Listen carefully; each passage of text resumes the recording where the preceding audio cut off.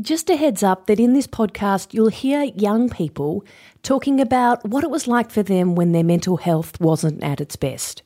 If you or someone you know needs support, visit headspace.org.au, where there are heaps of different ways to connect with someone who can listen, answer your questions and help. Plus, there's a big list of other services you could try, like Lifeline or Kids Helpline, in our show notes.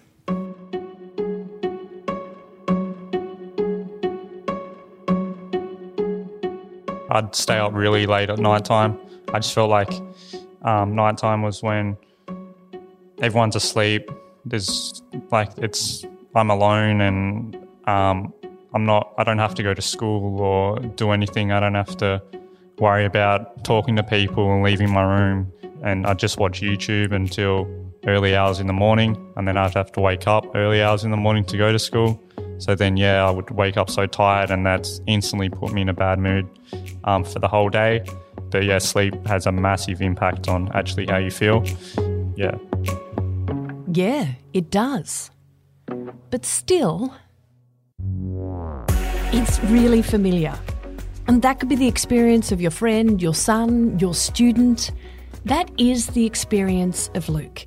He really struggled with sleeping when his mental health wasn't great, and that's what this episode is about. Sleep that doesn't come. Hey, I'm Penny Terry, and you're listening to Get Psyched. It's a podcast from Headspace Launceston, and I've learned that sleep, for young people, can be tricky for all sorts of reasons. We can't just blame YouTube or our phones.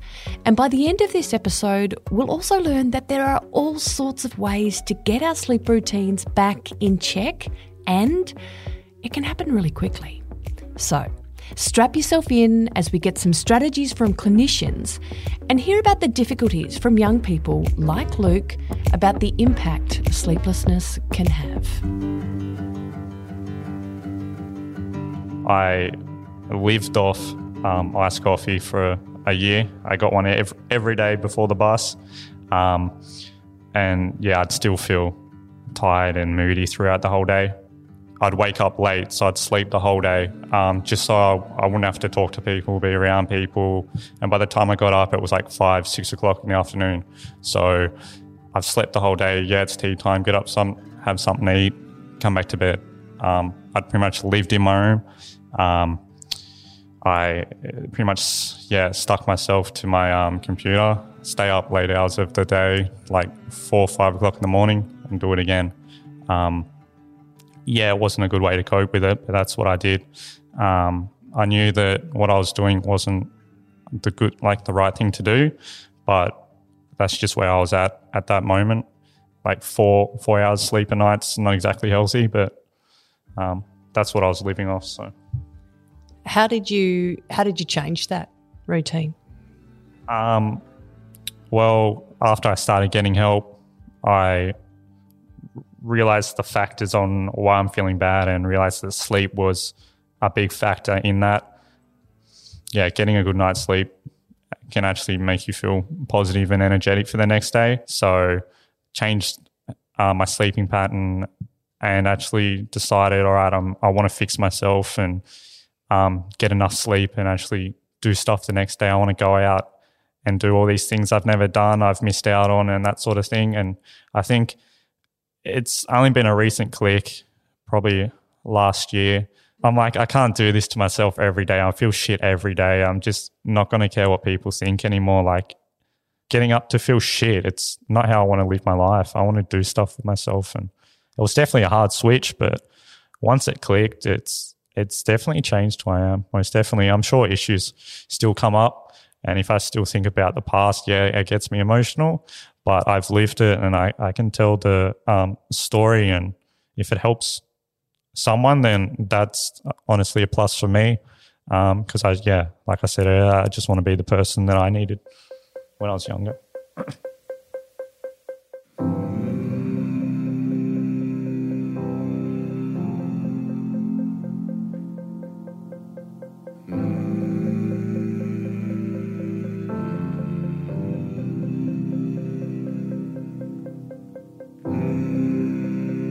Something that I learned in creating this podcast is that everyone really is dealing with their own stuff. And for Luke, getting a good night's sleep helped him do the dealing. If you have a think about your last week of sleep, how did you go? And when sleep is hard, what is it that's making it hard? For Liz, getting to sleep wasn't the problem. I think I was just so scared of going to sleep. It wasn't even that I couldn't really get to sleep. I was just so worried that there were so many things happening in my head that once I went to sleep, I wasn't going to be able to pick what I was thinking about. So staying awake meant that, I could at least try and distract myself, and that I wasn't going to be forced into having nightmares or thinking about things I didn't want to think about. I had so many nights where I'd wake up in a panic, I'd be sweating, I'd be, disorientated, and I sleep next to my partner, who then wakes up and he's freaking out, and then we're both wide awake. Yeah, I wasn't sure if it was actually happening to me, or if it was a dream, if it was a nightmare. And then you reflect upon it later and you're like, did this really happen? Is this an accurate representation? Have I put a spin on it so I can deal with it? Or, have I over exaggerated? I just didn't fully trust myself in what I was thinking. What about the impact that being tired all the time has on you, and I guess how the other people around you reacted to that? Yeah, it's pretty hard. You're trying to get through your day-to-day stuff and you're tired. You don't do things to 100%. When it gets to school, you're not doing the best that you can. You're not doing as much as you can. When it comes to the workplace, sometimes you can miss minor details, and then people start to get frustrated with you if you're not pulling your weight, things like that. Sport, if you don't turn up to training, people are like, come on, what's going on? It's a team thing, you need to be here. But sometimes you just can't bring yourself to do it. And, as hard as it is to explain, I haven't had many bad experiences where I've gone, look, I'm just too tired, I've got too much going on that I can't do this. People are like, yeah, you've got to look after yourself, do what you need to do, just try and have a bit of communication with people. You don't need to be 100% open, but just so that they're aware, so that it's not an awkward encounter next time you turn up. Now, I know the psychoeducation needs to come from the clinicians. I also know there's something else we get out of hearing these types of experiences. And I think we're going to get a word for it by the end of this episode. For some people, sleep has always been an issue. Let's hear how Ella explains it. I have always had an appalling sleep pattern, just never been somebody who could go to bed and a few minutes later be asleep. I would be up thinking. When I was little, I loved listening to audiobooks, but I'd get so excited about what would happen next that I'd stay up with it. And now that I'm older, my friends will be like, oh, why do you go to bed so early? Because they're going to bed at 1 o'clock in the morning and then still on their phone till 2. And I'm like, how the heck do you function?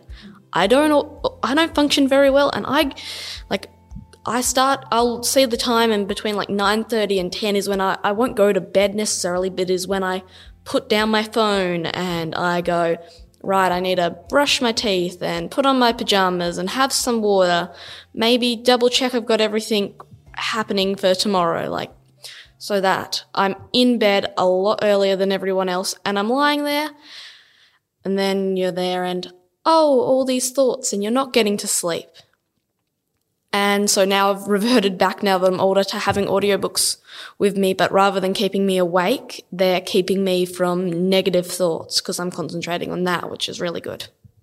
What's it like when you are in that thing and you're going, I need to go to sleep, but I can't go to sleep, but I need to go to sleep? I mean, what's happening for you? Oh, I definitely counted on the clock going, now if I fall asleep in the next 10 minutes, then I'll have this many hours of sleep and I'll be okay. I'll be tired, but I'll survive on this many hours if I can just get to sleep now. You've got a free line then, you can close your eyes and have a little break. You're trying to think of all of these things of how the heck you're going to survive tomorrow if you don't get the sleep that you need. Yeah. I don't know where you're at, but I'm there in my bed, remembering those moments when the sleep just doesn't come and the worry starts, which is something that Shana knows all too well.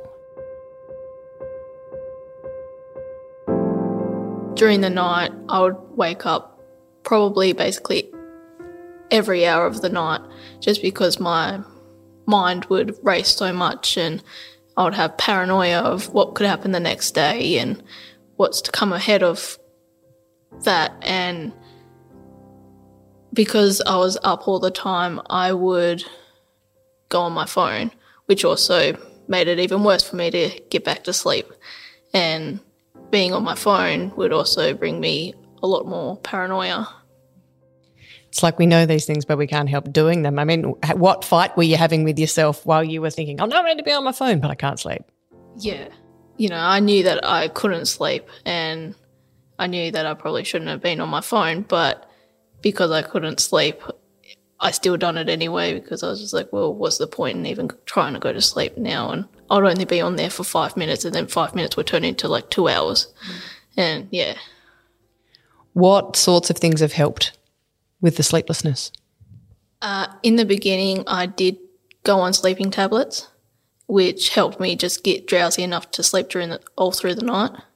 But also, the more that I talked to somebody, the more I got off my chest, the less that my mind raced. And, yeah, the less paranoia I had.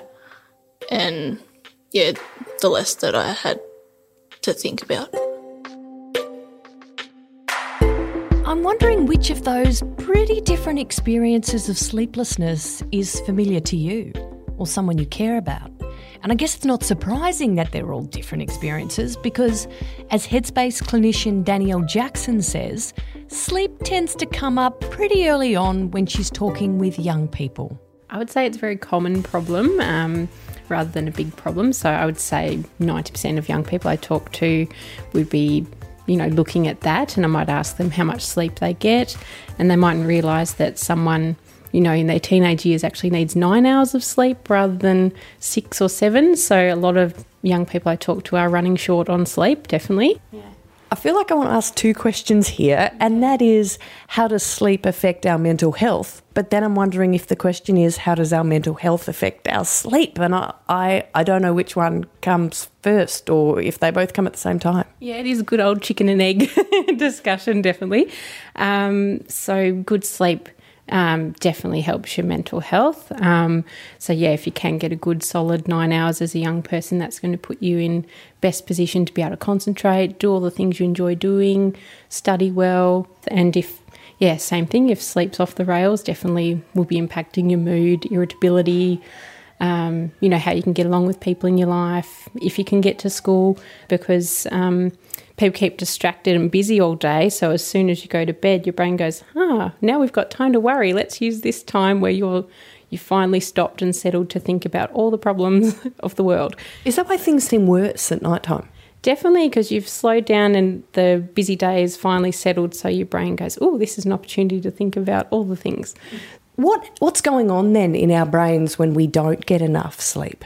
Yeah, really good question. So when we're not getting enough sleep, our brain's trying to catch up and get more sleep wherever it can. So it'll be trying to save time, and that's when people be zoning out in class, or, they'll start getting irritable. You might be more hungry, get more cues to eat a bit more. You might want to be a bit more active, so you might feel like you can't sit still. So a whole range of things can happen when we're sleep deprived, definitely. Are you recognising some of these things? If not in you, perhaps in someone else. Just think about who you were with today. And I wonder that now we know all the things that sleep can impact, if we'll always be wondering about people's sleep, and whether we might have made judgments a little too quickly in the past.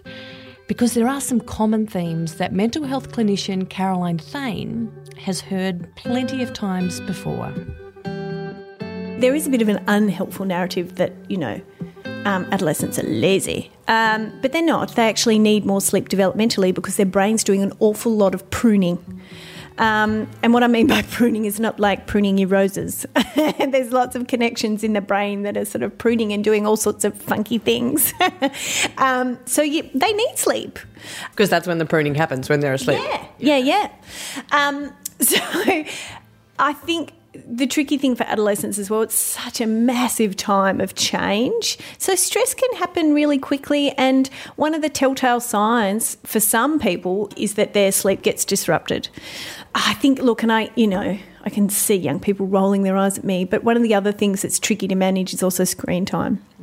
For a lot of young people, because of the blue light in the screens, which I know a lot of people know about now, is that can definitely impact on our quality of sleep. So, young people now are growing up with so much technology. There's almost an expectation for them to be on some sort of screen at some point in time. But that can, if we don't manage those kinds of things, then it can definitely impact on sleep pretty quickly. I'd imagine a bit of that is about forming good habits in the environment, in your bedroom, in the house. Yes, definitely, because our brain loves associations. So what fires together, wires together. I know that's cool, isn't it? So, for example, if I'm stressed in my bed and I stay in my bed and I'm tossing and turning, especially we say for more than 20 minutes, our brain will start to associate our bed with feeling stressed. So it's really important then that young people get up, get out of their bedroom, have a break, and then go back to bed and try again later. So it's important that bed is really reserved for sleep rather than also sitting up on my laptop trying to pump out an assignment. Because then, of course, our brain will look at our bed and think that that's where I do my work or watch movies. So it's important that we remember that. Our brain is really complex, isn't it? Oh, yeah. Annoying. We don't know half of what it does, I have no doubt. Now, I can imagine that having or even just hearing these conversations about sleep and about devices, which we'll get to, could also feel a bit annoying and also complex. So how do we handle these conversations and what should we expect? Let's check back in with Danielle, who is an old hand at the sleep conversation. I find most people are pretty open to it. Occasionally, if you start asking a bit more about it, they might become a bit defensive about why their sleep is the way it is, or that I can't change it for this reason or that reason.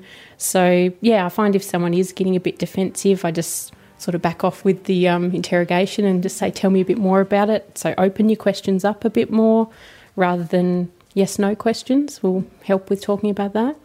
How quickly can our sleeping routines get out of whack?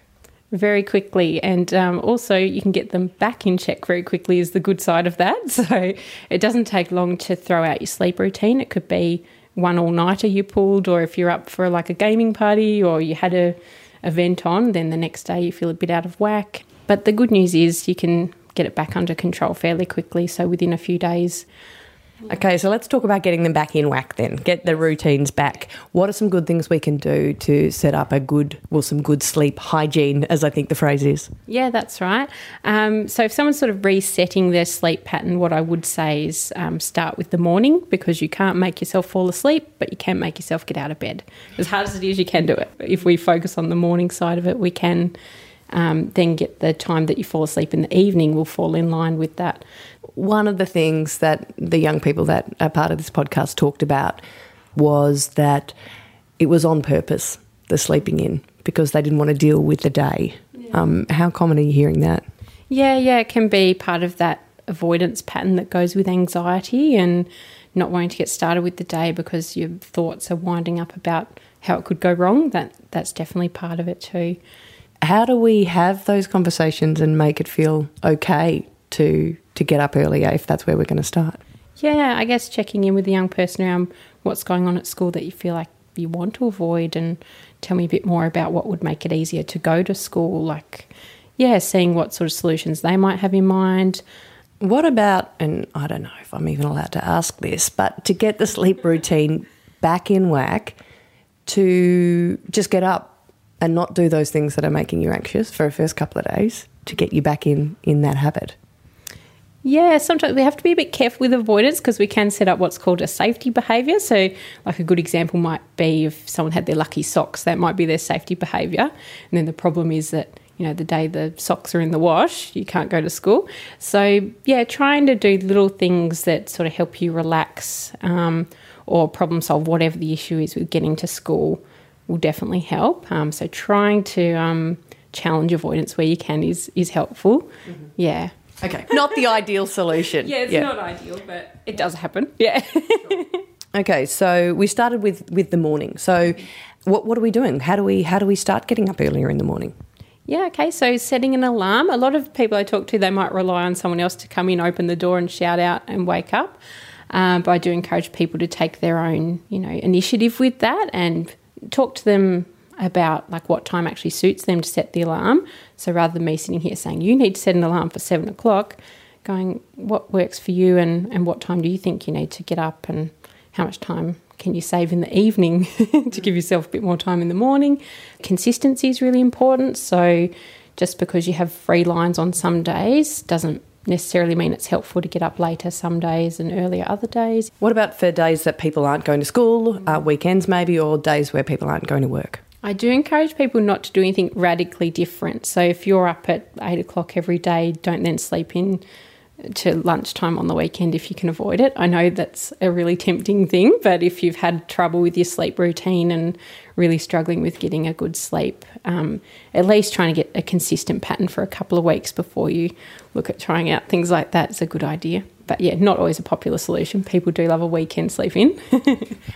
What other things can we do in the home, in our sleeping environments to help us with our sleep hygiene?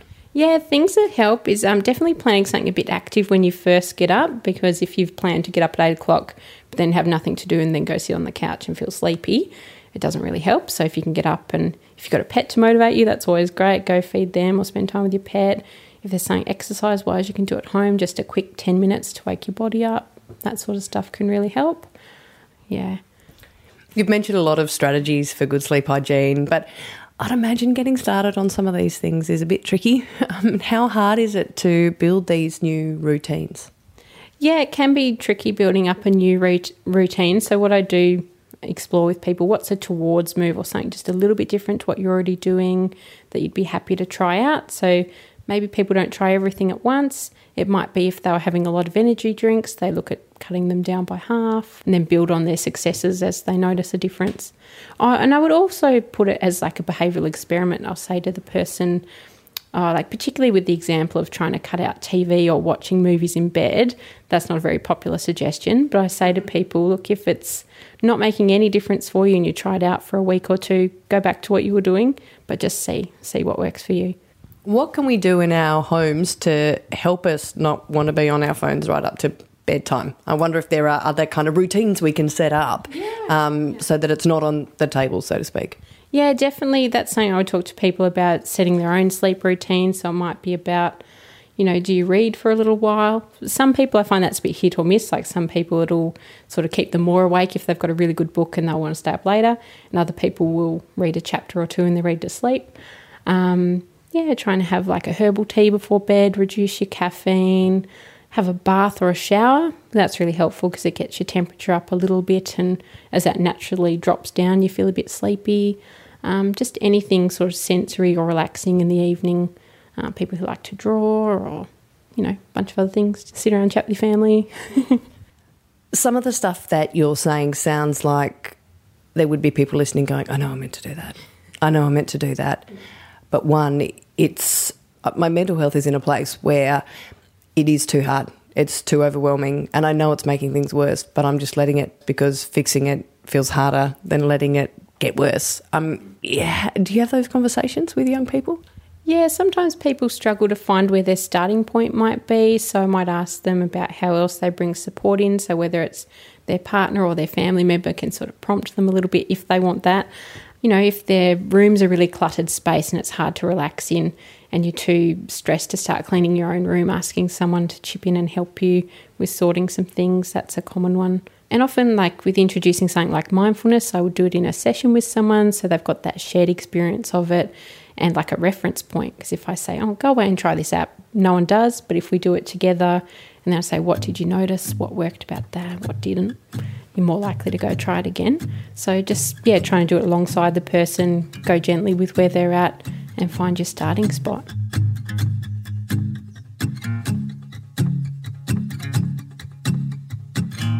So, you got a better idea about a starting spot? It's funny how hearing all of these strategies can make us feel. For you, it might have given you heaps of ideas, but for others, it might have felt overwhelming, or it might have just felt like the same stuff you've already tried. So if you're feeling like you need more, something else, let's check back in with Liz, Ella and Shana to find out what worked for them. You know, just being able to debrief before I go to bed and go to sleep, be able to talk about everything that I'm worried about. Got a weighted blanket, which is awesome. Really love that. You know, just pins me down in one spot and that's it. You're there for the night.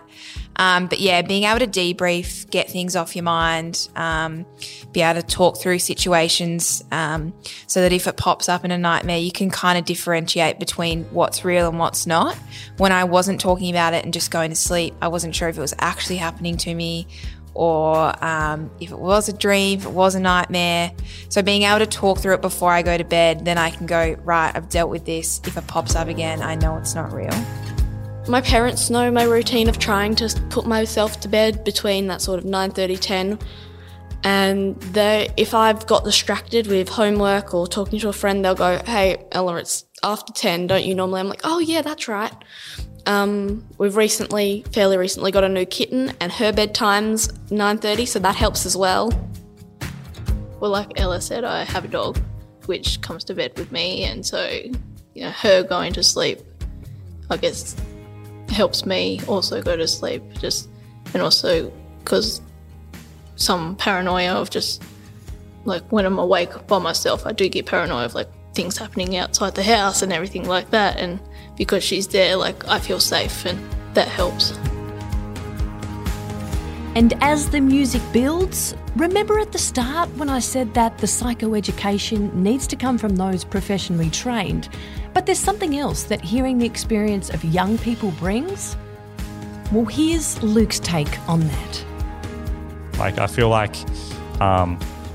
counsellors and that sort of thing, now they're trained in their job, but I feel like for a younger audience, if we had someone that's had the same issues through life and how they've dealt with it, it would actually help more.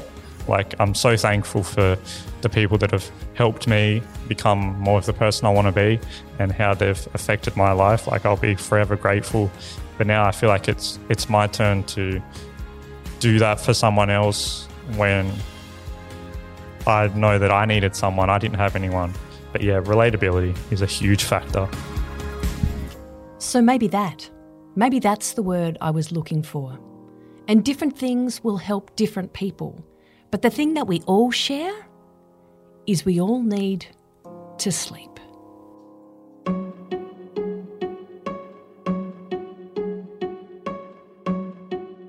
Okay, there have been heaps of strategies explained in the last half hour, but if you prefer a list or a link to click on, then check out our show notes. Plus, you'll also find a big list of places that you can check in with now if you or someone you know needs help with their mental health. And please remember that this is just a podcast that's about helping us all to understand how our minds work. It's not about giving you individual advice. Yeah, don't use a podcast for that. There are heaps of way better places to go, and you'll find heaps of links in the show notes. In our next episode, the psychoeducation continues. Just so many little things that build up and people just don't understand, like why would you not brush your teeth? Why would you feel like you're doing things wrong? But to just turn around to someone and say, oh, I don't want to brush my teeth because I feel like I'm going to get judged. They're like, what the hell? Like, seriously. Next episode, we find out what's happening when that day-to-day stuff becomes too hard. My name is Penny Terry, and you've been listening to Get Psyched, a podcast from Headspace Launceston. This podcast is supported by funding from Primary Health Tasmania through the Australian Government Primary Health Networks program.